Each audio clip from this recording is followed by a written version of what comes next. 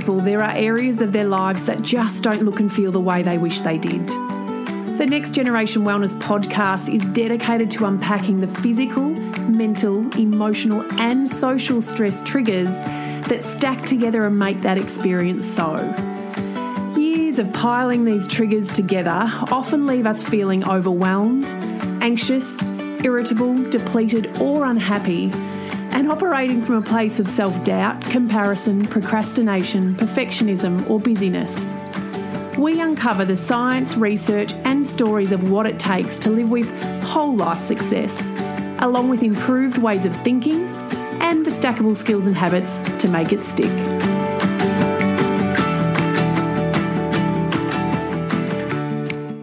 There's nothing more frustrating than when you set your mind to doing something and then you go about doing the complete opposite. In that very moment, we begin the slippery slope downward into self-criticism, self-doubt, and a very dangerous discipline of letting self down. In this episode, we take a deeper look at a very little but powerful something that sits beneath your goal and does a mighty fine job of driving you towards self-sabotage. I treat life itself almost as a business in terms of operating it and operationalizing it. Not to the point that it steals the fun and spontaneity, rather to this place of clarity around what's most important to me, realizing what's not important to me, so that there's actually space for fun and spontaneity, and so that there's space also for my life's ambitions. So daily, weekly, monthly, quarterly, and yearly, I take stock of my life. I set new goals, I set new accountability processes, just like I would in a business.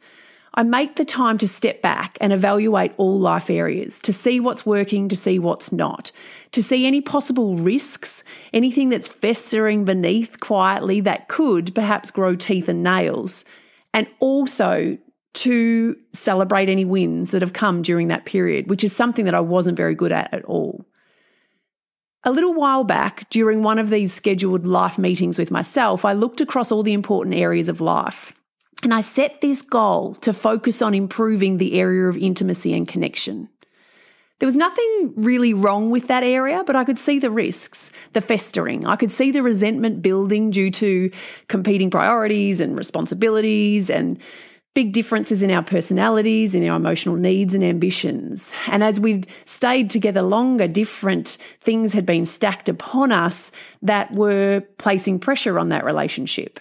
So I could see that most of the emotional reactivity and the festering was actually playing out from my end. So I set this goal. The goal was to be a loving and kind wife. I defined how that would and would not look for me. So it did look like kind words. It looked like the appreciative type of words, the thanks for emptying the dishwasher and leaving it at that, rather than the demanding and critical thanks for emptying the dishwasher, but I've told you 1,000 times to stack the plates, the big plates, at the back. It looked like, for me, active and constructive responses, the work of Shelley Gable, which meant that when I was in a conversation, my responses needed to be active and constructive. My words and body were both engaged in the answer to the question I asked, which might look like eye contact and a smile, versus what often happened where I would ask the question of, how was your day? And when I perhaps got the answer saying, great, thanks, I signed 300 apartments today, I may have very quickly gone into finishing the email on my phone saying, oh, good on you, can you get the kids through the shower? Not very engaged, not very active, and not very constructive. The third behaviour, and we always stick to 1 to 3 rather than 100 because 100 never get done. But the third behaviour that I was really intending to do was around appreciation of our differences in personality and the differences and respect for and generosity for the differences of things that were important to us. And this looked like letting go of my needing, for example, to go and have a coffee at a certain place on Saturday mornings because I knew the coffee was good there and I wanted to be certain it was good. And instead going somewhere different and spontaneous because he enjoyed and valued fun. So there were 3 things that we needed to do, that I needed to do. And that was kind words, active and constructive responses, and appreciation of our differences in personality and things that were important to us. So I had my goal set to be a loving and kind wife. I knew what I had to do. I knew just those 3 things to focus on.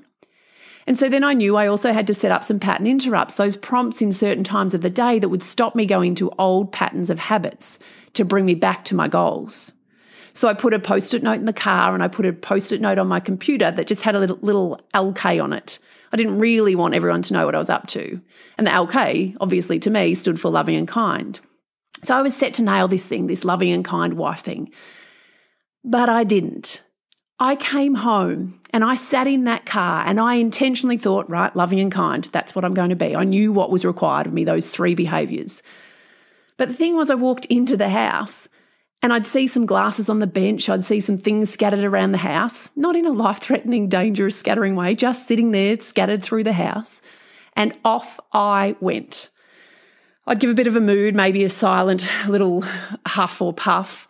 I would go into an emotionally reactive rant, something along the lines of, how many times do I have to ask you to put those away? Which then, of course, is just a segue into ranting through all the other past stored resentments that I may have accumulated over the week. So the next week, I thought, right, this must be a pattern interrupt issue. Perhaps I just didn't have enough things in there to interrupt my autopilot responses. So I popped another one just inside the door because I thought if I walk in and I see that straight away, that'll do it. But it didn't. I still proceeded into the rant. On all things self-inquiry, obviously I'm a fairly resistant and slow learner. And so I sat again. I sat again at this time where I look at my weekly intentions and goals and I look at what's going on for me. And I sat again and thought, what is the missing link? What part am I playing here? What patterns am I repeating? And it hit me hard. My goal wasn't really my intention. And I'll say that again. My goal was not really my intention.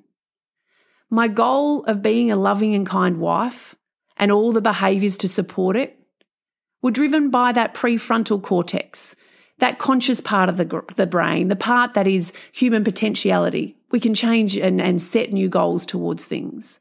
That goal of loving and kind wife was set by that part of the brain. But my intention, the unconscious motivation behind my responses had a different idea.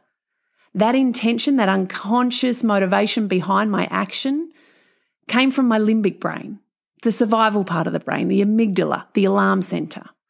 And so when I stepped into that home space, consciously using that prefrontal cortex, trying to be a loving and kind wife, that alarm centre was acting without my control. And it was saying to me, this is not as you planned. Because somewhere through that day or somewhere between getting out of the car and getting into that house, I had created a story, an expectation that I would walk into a home that looked a certain way. I hadn't voiced that or communicated that, but I had expected it. And the moment I walked through that door, that little control centre, that little alarm centre shouted very loudly at me. And it shouted, this is not what you expected. You have lost control. And to my unconscious brain, a loss of control is on a very quick pathway to failure. It's why I try and control the heck out of everything. And one of my greatest fears is failure. And so I would go straight into an automatic pattern of proving my rightness to bring back a sense of control and to put that fire of fear out. When I watched the moments where I did not show active and constructive communication at different times, and I asked myself, what part was I playing during those meetings with myself each week? I could look and see very clearly that I was controlling everything at home to a level that made me believe that I was in control, to protect myself from failing. That's my story, one of them at least. Yours will be different.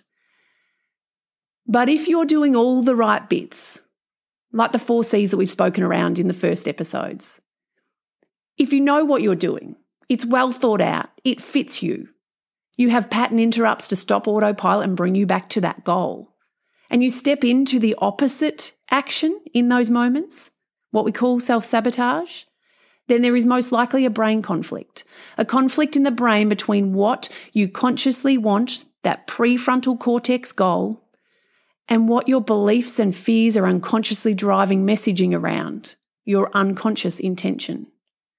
This is self-sabotage. This is falling off the wagon, a hidden protective intention. And if you find it, you stay on the wagon longer and longer and longer until falling off is a rarity. I'm Erin Barnes, and I hope this brings a little more vibrancy, ambition, possibility, and wellness to your week. And if it does, I would be so very grateful if you could contribute your precious time to review the Next Generation Wellness podcast.